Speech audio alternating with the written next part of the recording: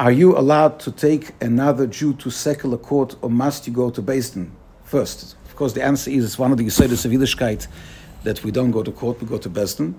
If, for whatever reason, the other person refuses to come, then one can get a heter arkois, one can get a permission to go to court based on the fact that a person can get justice, because we live in a place where you can't force anybody ultimately to go to court and to go to Beis Din. And therefore, when a person refuses, says, listen, I'm not going to go, then you give a dispensation and you write to a person and say a heter to go to arkois.